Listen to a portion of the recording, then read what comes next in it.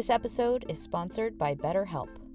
BetterHelp is online access to licensed counselors around the globe. If something in your life is making you feel stuck or you feel blocked from happiness, now is a great time to try therapy online. All you have to do is fill out a quick online survey and they'll match you with a counselor within 48 hours. And if you don't like that counselor for any reason, you can switch to a different person free of charge. To try BetterHelp and also really help out this show, head to trybetterhelp.com/helpmebeme for 10% off your first month of therapy. Thanks! Help Me Be Me is self-help for people who hate self-help, hosted by me, Sarah May. What I talk about on this show is my personal opinion, and it's not a substitute for professional help. I'm not a licensed therapist, and this is based on the tools I use in my own life. Take what helps and leave the rest. If you're really suffering, call 911 or your local emergency services.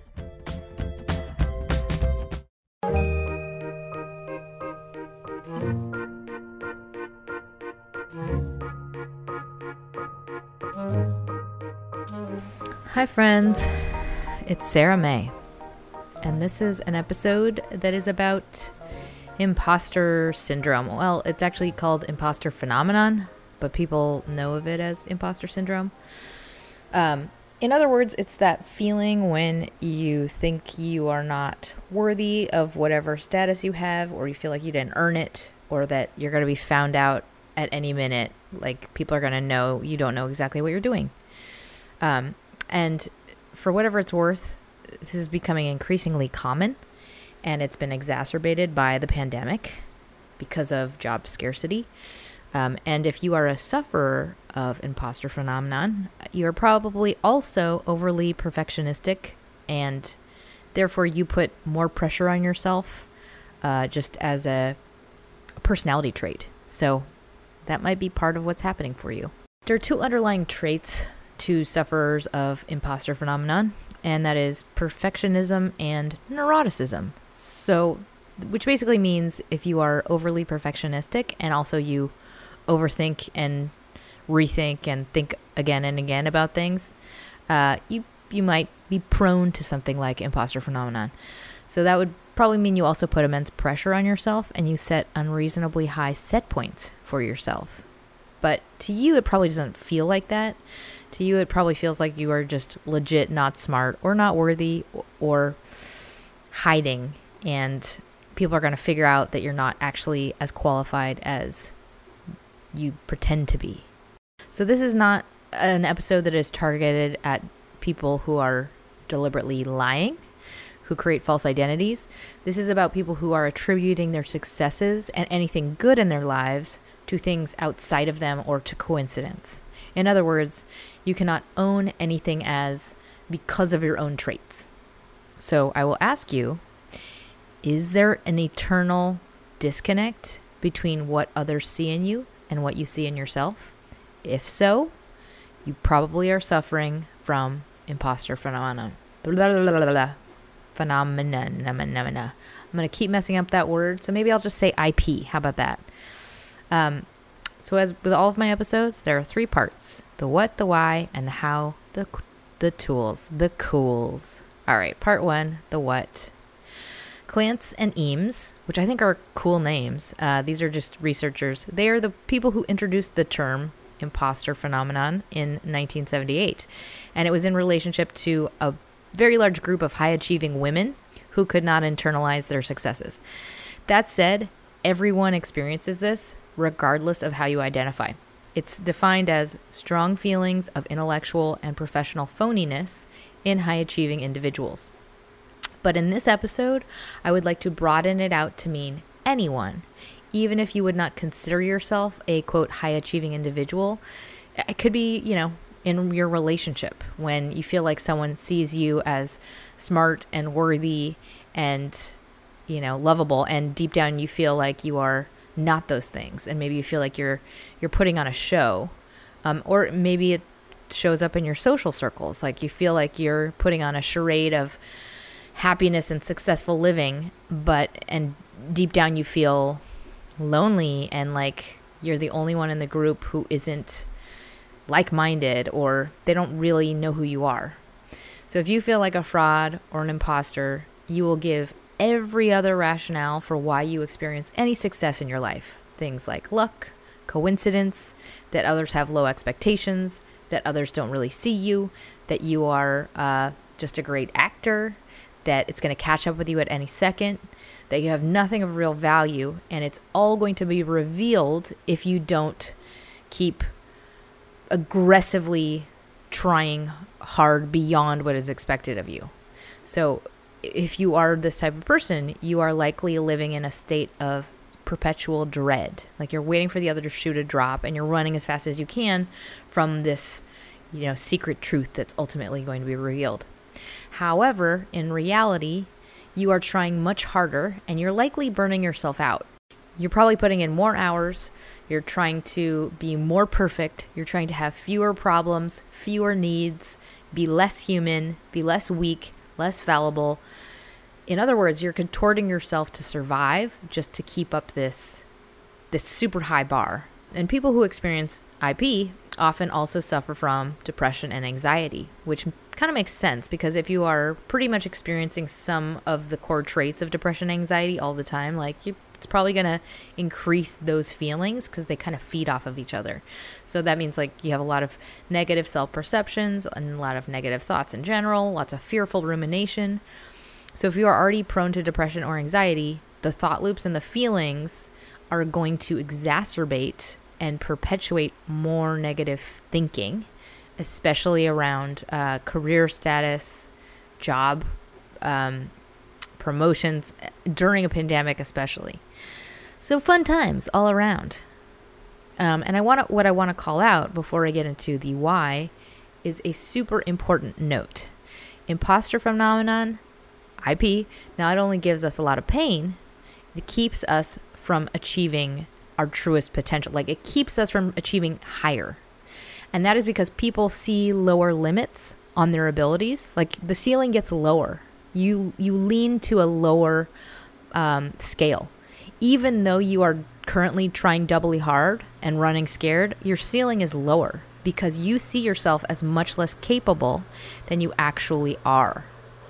So even if you are even if you feel like you're underqualified for a job that you think is holy fucking shit, the coolest job in the world, your fear is actually making you feel underqualified, and you are in fact much more qualified in reality. So just picture someone who is totally confident about who they are. That person is like, fuck yeah, I could do that. I could do that. I could do any of this shit. And they swear a lot too. Versus you see, no, I can't do that. I can barely do what I'm doing now. They're all going to know. So if you have IP, imposter phenomenon, blah, the irony of feeling like you are currently beyond what you deserve is you are already underestimating yourself and what you are truly capable of in this world. So there's a unselfish reason to actually get over this, because you're hindering all the gifts you can give to us in the rest of the world. Which brings me to part 2, the why. So a lot of IP sufferers project their sources of success outwards. So they'll point to, it's because of that guy. That guy helped me. Or it's because of this mistake. There were not enough applicants that year. Or it's because they don't really know me. And they're going to get to know me. I just been really putting on a show and putting a smile. And they don't know that I'm struggling to keep this up. So if you suffer from this, you cannot receive the compliment and hold on to it. So to own success as our own, we must be capable of knowing ourselves completely. More on that one later. But I want to address the various root causes. As I mentioned up top, 2 of the common traits are perfectionism and neuroticism. I'm just going to expand on those 2 for a second. Perfectionism, just the idea that we can and should be perfect, or that there is such a thing as perfection and that we should strive for that thing. And in itself, this is polarizing, because I know that to strive to be perfect has, benefits, but it also gives you weaknesses. You might see it as a good thing about yourself because it makes you give a shit and you have a bar, but it's a habit that has to be kept in check because it blinds you. It it also can infect your life and knock your ability to find balance off. So you'll be like kind of over muscling everything in your entire life to the point where you're removing the factor of your own enjoyment from the process. So I would call it like a maladaptive coping mechanism. It's something that we do to feel in control of our feelings of inadequacy or our feelings of fear. It helps us to feel more grounded, but ultimately it becomes more painful because we get obsessive and it takes over our focus. It takes our ability to put things in perspective away. And with it, we are robbed of balance in life.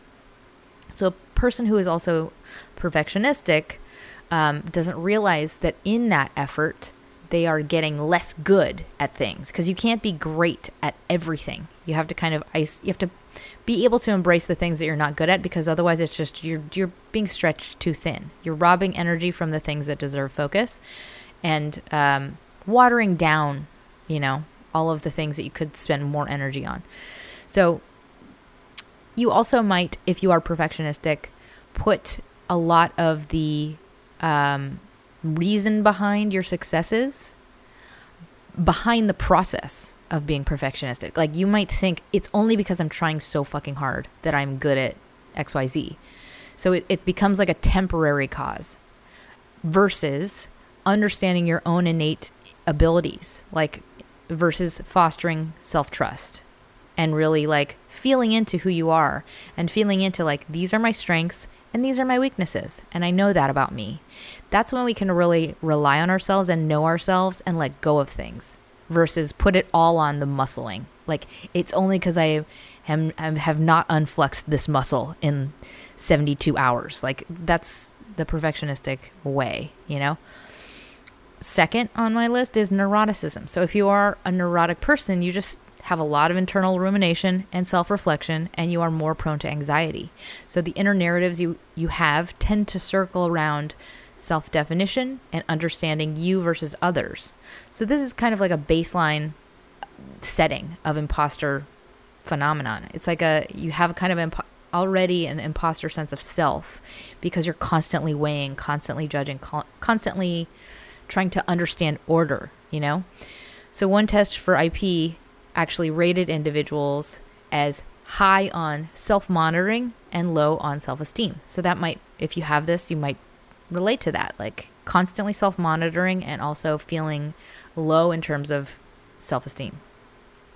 Next on my list of whys, the pressure to succeed from other individuals. This is a huge one that kind of, if you're prone to something like this, will make it really take off. So if you have a lot of people in your life who have gifted you an intense fear of failure, maybe it's parents or caregivers or siblings, whatever it is, when we focus on an outward manifestation of our worth or the opinions of others, we become very observant about the beliefs of others. Like you become very prone to self-monitoring and constantly trying to calculate your own appearance in the eyes of others because it becomes something that's very important information in order for you to feel safe, Next on my list, workplace imposter phenomenon or high achiever imposter phenomenon. So, this is kind of like the most broad definition of imposter phenomenon.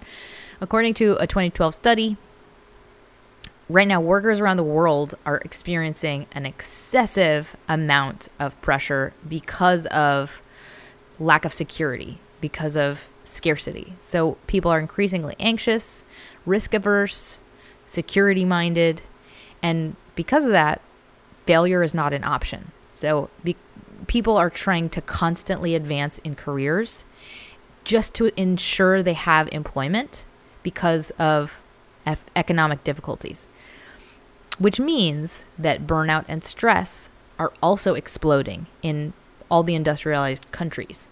So for people who are prone to feelings of fear and overthinking, plus perfectionism, this climate is a breeding ground for IP.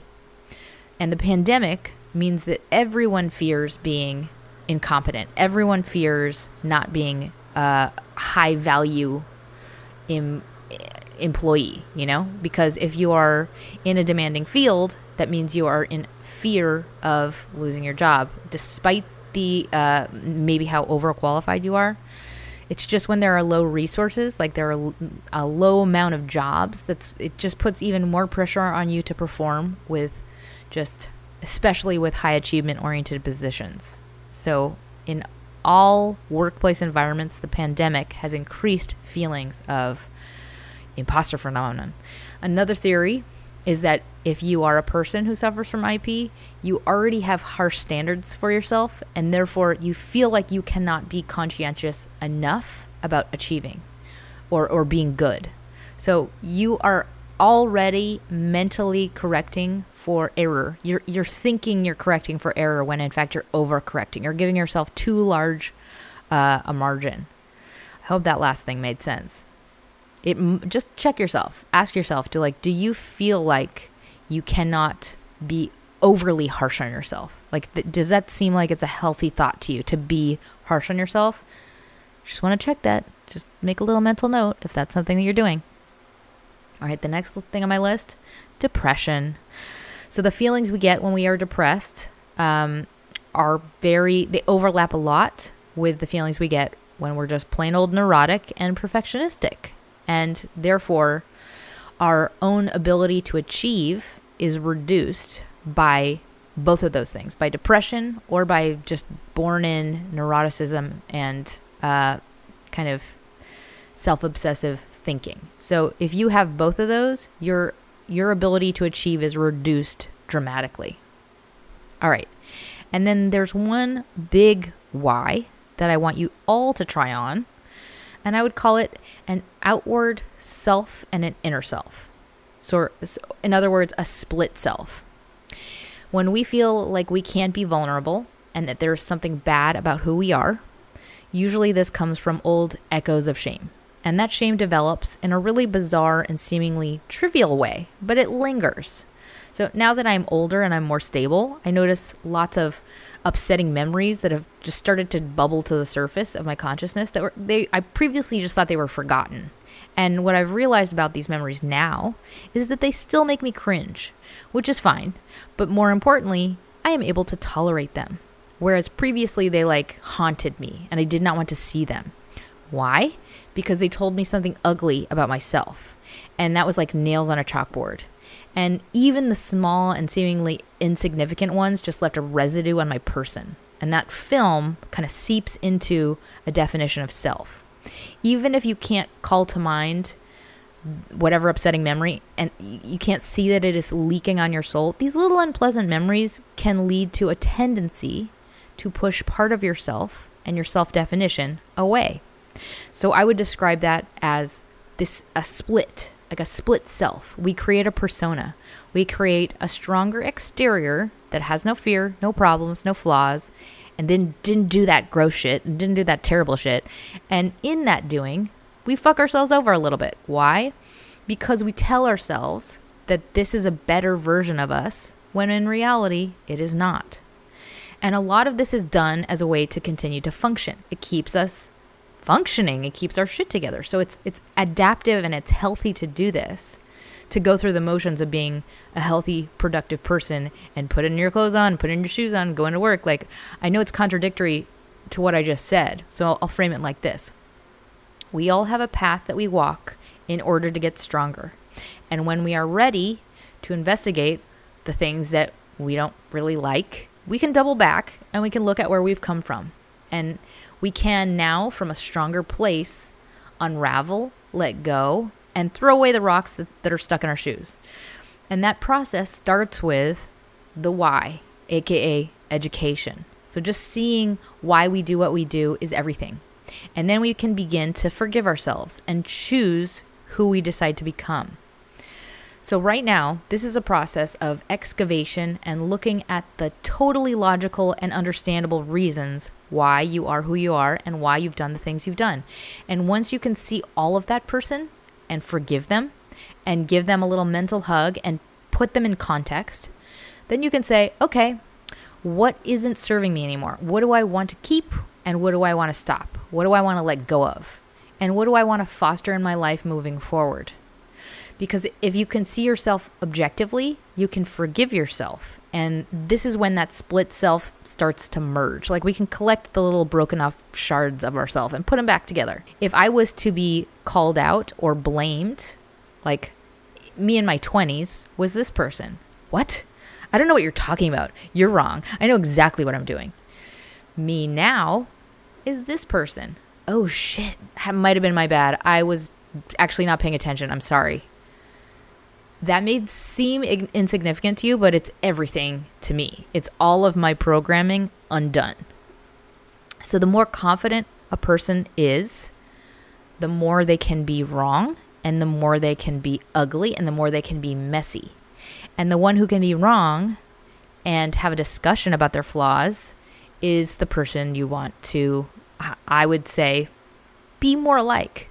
Because, and you don't have to by any means. I just want to offer that to you as a goal. Just the ability to be flawed and to be weak and to be vulnerable and to be human and still be lovable and insanely interesting and talented and colorful. To be hugely worthy and also be complex, not just a boring, perfect person. And if it helps give you even more motivation, the complex, imperfect person is the one who can actually achieve higher. I don't even know if I got to the point of that why. Went on a really long tangent. So I guess the gist of it is the split self. So if you have things that you did in your life that you don't like, or you have memories that make you cringe, we start to push off parts about ourselves, and then we create like, this is who I have to be versus you holistically. So in the process of reintegrating our memories and reintegrating our experiences, we can kind of become all of us and be proud of all of us. And in so doing, we become much more self-loving, and we become much more high achieving and balanced and capable as a result of that process. That's the summary I wanted to give about that one. Okay, next on my list is another why I'm calling I don't see me. So if we have others around us who do not look like us, it hurts our confidence. And that is because there are actual things being told to us by that fact. Like, that is the reality of the world. We end up having to represent our entire group and prove that we are enough to be wherever we are. And because we're representing like everything about us, you know? So if you don't look like anyone else around you, you'll stick out like a sore thumb, and you'll feel that pressure. And it actually comes in the form of your own feelings and also the feeling of being other, you know? Especially if you are in a marginalized population, that is a tenfold experience of feeling other. So you might feel like you have to represent your entire group on many levels. And then you also might get that feeling echoed back to you from the people around you in their, whether they're trying to support you or they're doing the opposite. You'll feel awkward in both circumstances. We are often victims of this if we are creative. Just by nature, if you're a creative person and you do something that is a creative industry, you are judged for the last thing you did that was good constantly. So your worth is very tied to like, oh, but what have you done lately? So you might constantly feel like, I'm never enough. I'm only as good as my last thing I did. Versus the first example I gave was about feeling other in a group of people that don't look like you in a very literal sense, or don't sound like you, or don't have the same experience as you. I felt a lot of this just being a drug addict, working around people who are not drug addicts. Pardon. All right, which brings me to part 3, the how, the tools. So the first tool is called set the goal. I mean, this is a duh, but I say it a lot, but I'm like, I really mean it. Education is step 1, like seeing what has happened to you, understanding what has happened to you, why it's happened to you, doing a little mental excavation. But step 2 is thinking about exactly what you want to work toward. Like, how do you want to feel? What feelings do you want to shed? I know that sounds basic, but really making the goal clear and simple is hugely important in this process. Like, you just have to have a map. It's just a 1 point. That's all you have to do, and just drawing 1 point on a map.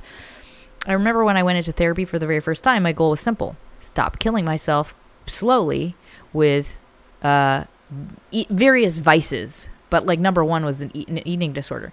That was what connected. That actually was like kind of the blanket problem that connected to all these other little problems. But that was the core goal I had, and it became my map for everything. So I want you to do the same thing, because you are currently in motion. You have to look where you want to go. So just have a simple goal in mind. I want to feel blank. I don't want to have blank, whatever it is. All right, next tool. Me law versus reality law.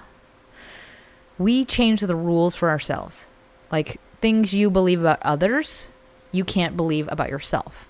For example, that person deserves success because they went to whatever, this college. Okay, that you're making up a weird rule for that person, but you're not allowing those rules, those weird rules, to apply to you. So I just want you to notice, like maybe picture yourself on a vintage cheesy court television show, like you're a cheesy lawyer character, and this show is called Me-Town Law because this lawyer just makes up their own rules in court. However, in reality, those rules are not applicable. So in other words, the voice of law in your head, just hear it as like a cheesy lawyer. And when you notice you're making up a rule for somebody, why they are different than you and deserve something more than you, or why you should be judged more harshly, just ask yourself, is this my personal rule of reality? Or is that like a realistic and objective rule of reality that I set for everyone else as well? Just notice the difference. Like super harsh on me, not as harsh on everybody else. Just noticing that little monkey mind at work. All right, the next tool is called a feelings hall pass. So shout out to Dean Valerie Ashby of Duke University, woman of color, P.S., and Valerie Young, woman who did a TED Talk for this tool. She's also written a bunch of books. Anyway, this is originally Valerie Young's tool, but Dean Valerie Ashby threw it out on her commencements. It was a speech for, I forgot which university. Google it and you'll find it immediately. So I want you to recognize the difference between feelings and fact. It's just a simple divider line. You can use it whenever you are suffering any symptom of IP. So if you have a feeling that you are stupid and you don't know what you're doing, that is a feeling you might tend to have all the time. It's fine to feel that way, but it can also equally be not true at the same exact time. So you can just allow yourself like, oh, it's okay that I have that feeling. I just have to remember that it's not true. Separate the fact from the feeling. So the feelings get a hall pass. Like, I'm allowed to feel dumb, but I am also not dumb in reality. All right, the next tool is called achievement map and / mantra. So this is a writing exercise. I want you to do this one on your own with a pen and a paper. When we have to hack into our own thinking, the best way to do it is to create our own workaround. Like when we want to think a new pattern of thinking, we have to start with a map to the thought we should be having.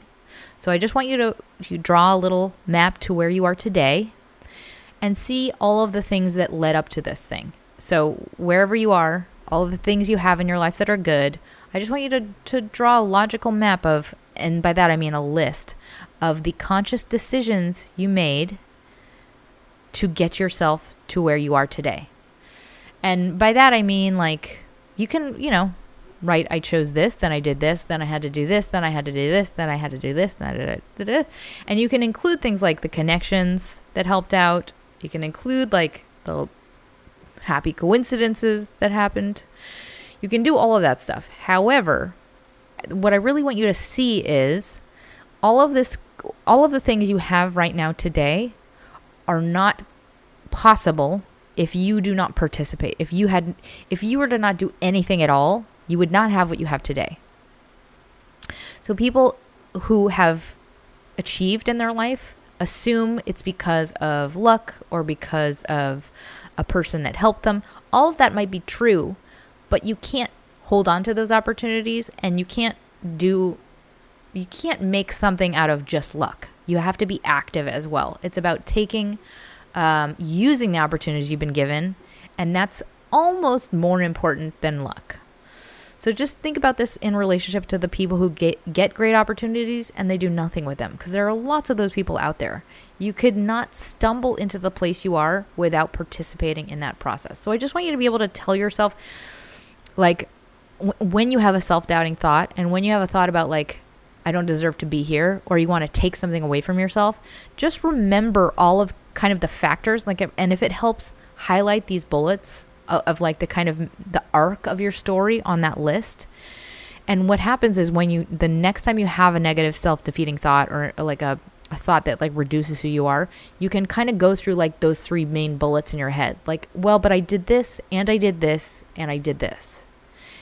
And if it helps, like, you can even hold on to this person believed in me, then this person believed in me, and then this person believed in me. Like, it doesn't have to be just, I went to a school or something like that, or I won an award. It's like, there are things along your path that will show you, and you know you best, you know the things that you need to hear to believe it, but like, it's almost like having like a shorthand to talk yourself through every time one of these thoughts comes up. Like, oh yeah, but no, I did this and then I did this and okay, yeah, I do deserve to be here. It's like a hack to the proper way of thinking. Okay, I digress. The next tool is called All the Gifts in the World. This is kind of the same idea, but if you had all the gifts in the world, it would not equal success. You have to be able to take advantage of those things, and you have to be able to actually act on them. You prove to yourself that you are worthy just by taking actions, by going through the motions. It doesn't keep you successful to have been lucky in the past. So just remember that, like, no one can hand you all that you have now. You had to actually be active. All right. Next tool is called the balance board. I don't know if you've ever tried one of those things. I've fallen off many in my life. I used to work at a surf shop. We had them in the back room. It was really fun. So I want you to find the middle in this. This is the goal here in like this process. When we feel like we have to prove ourselves, it very much ruins our enjoyment of a process like work.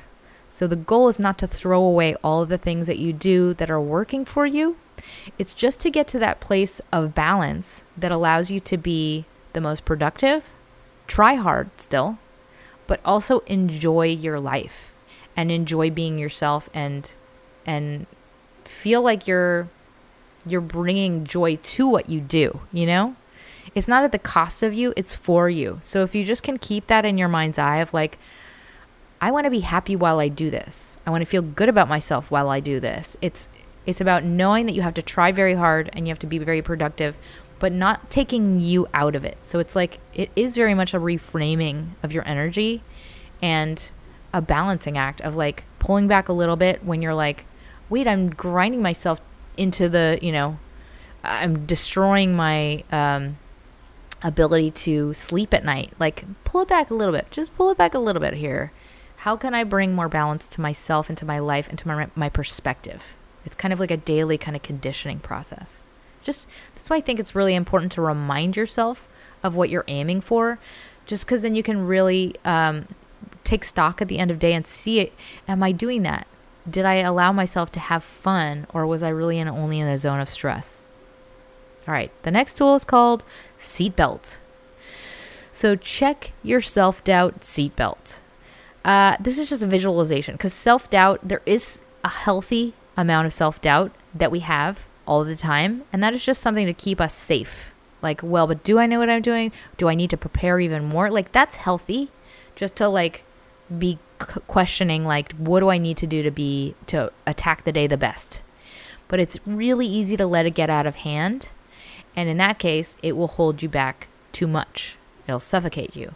So it's a little visualization. Like, if you feel self-doubt, that's fine, but just ask yourself, is this objective, helpful self-doubt, or is this making me unable to be a higher achiever in just being able to trust myself and know myself?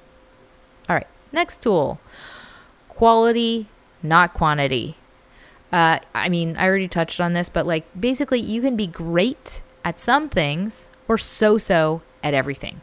So if you want to be great at things in your life, don't be perfect at everything. when you try and be perfect in everything, your overall value goes down. And that's just because we're lying to ourselves at that point, and we're not accepting our flaws. We're not knowing ourselves deep down. So as a starting point for this tool, embrace that you will make mistakes and just push yourself to accept that you are not great at everything, and that is a good thing. Like, just in allowing yourself to be flawed and to take in feedback from the world and take in feedback from failure and not have that mean like I'm a worthless human being, that will make you so much stronger in all areas of your life. So I hope those are helpful. And if you feel like I didn't address something, please shoot me an email, because I would love to hear some feedback on this one. So with that, I want to thank my latest sponsors, Micah, a lovely donation from you. Thank you so much. And Lindsay, wonderful donation from you. Thank you so much. If anyone out there has the means, donations really help me out for this show. And if not, I totally get it. A review on iTunes is hugely appreciated, or a heart on SoundCloud, or just share it with someone that you think could use it. So in closing, negative thoughts about performance may mean that you actually have imposter phenomenon. And these thought patterns are really similar to symptoms of depression. So if you are suffering from thoughts that surround thinking you are a fraud, or that people are going to find out you're not good or smart or talented, let me give you this gift of insight and curiosity, because maybe that's not true. Maybe those thoughts are actually the result of you being too fearful to hold on to your success. And we often have a greater fear of success than we do of failure. So if you have weird issues around being complimented or having status, this is a great invitation for you to investigate further. You owe it to yourself to work on it and see it for what it is. Because as I mentioned, it actually holds you back in life, and it keeps you from striving at the truest level of your ability. It keeps you dreaming small, all the while believing you can barely hold on to what you have. And if you're suffering from IP, you are missing opportunities for leadership roles, you're less productive, and you also have less fulfillment. So I really encourage you to look into it, because just like anything else, your value is also dictated by you and by the energy you bring and the presence you bring just to walking your walk, So that's a huge part of who you are, and it's a huge part of how talented you are, just the access you have to yourself.